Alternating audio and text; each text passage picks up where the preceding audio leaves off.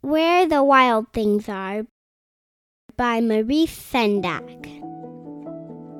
The night Max wore his wolf suit and made mischief of one kind and another, his mother called him Wild Thing, and Max said, "I'll eat you up." So he was sent to bed without eating anything.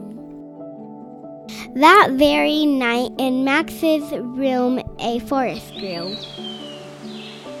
and grew and grew until his ceiling hung with vines and the walls became the world all around. And an ocean tumbled by with a private boat for Max, and he sailed off through night and day, and in and out of weeks, and almost over a year to where the wild things are.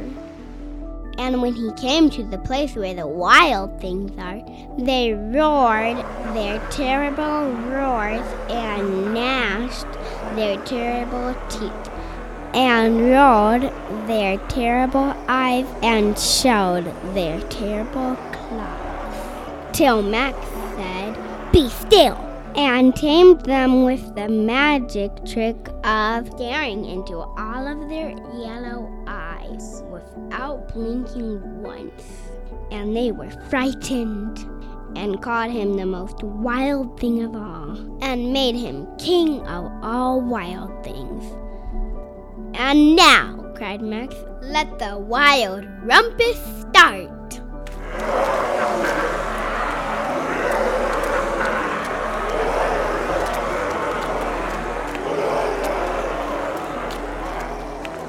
"Now stop," Max said, and sent the wild things off to bed without their supper.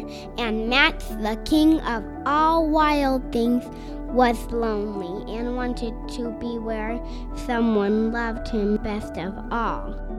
Then all around from far away across the world, he smelled good things to eat. So he gave up being king of where the wild things are.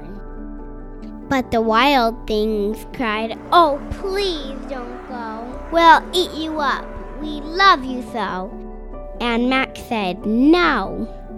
The wild things roared their terrible roars and gnashed their terrible teeth and rolled their terrible eyes and showed their terrible claws.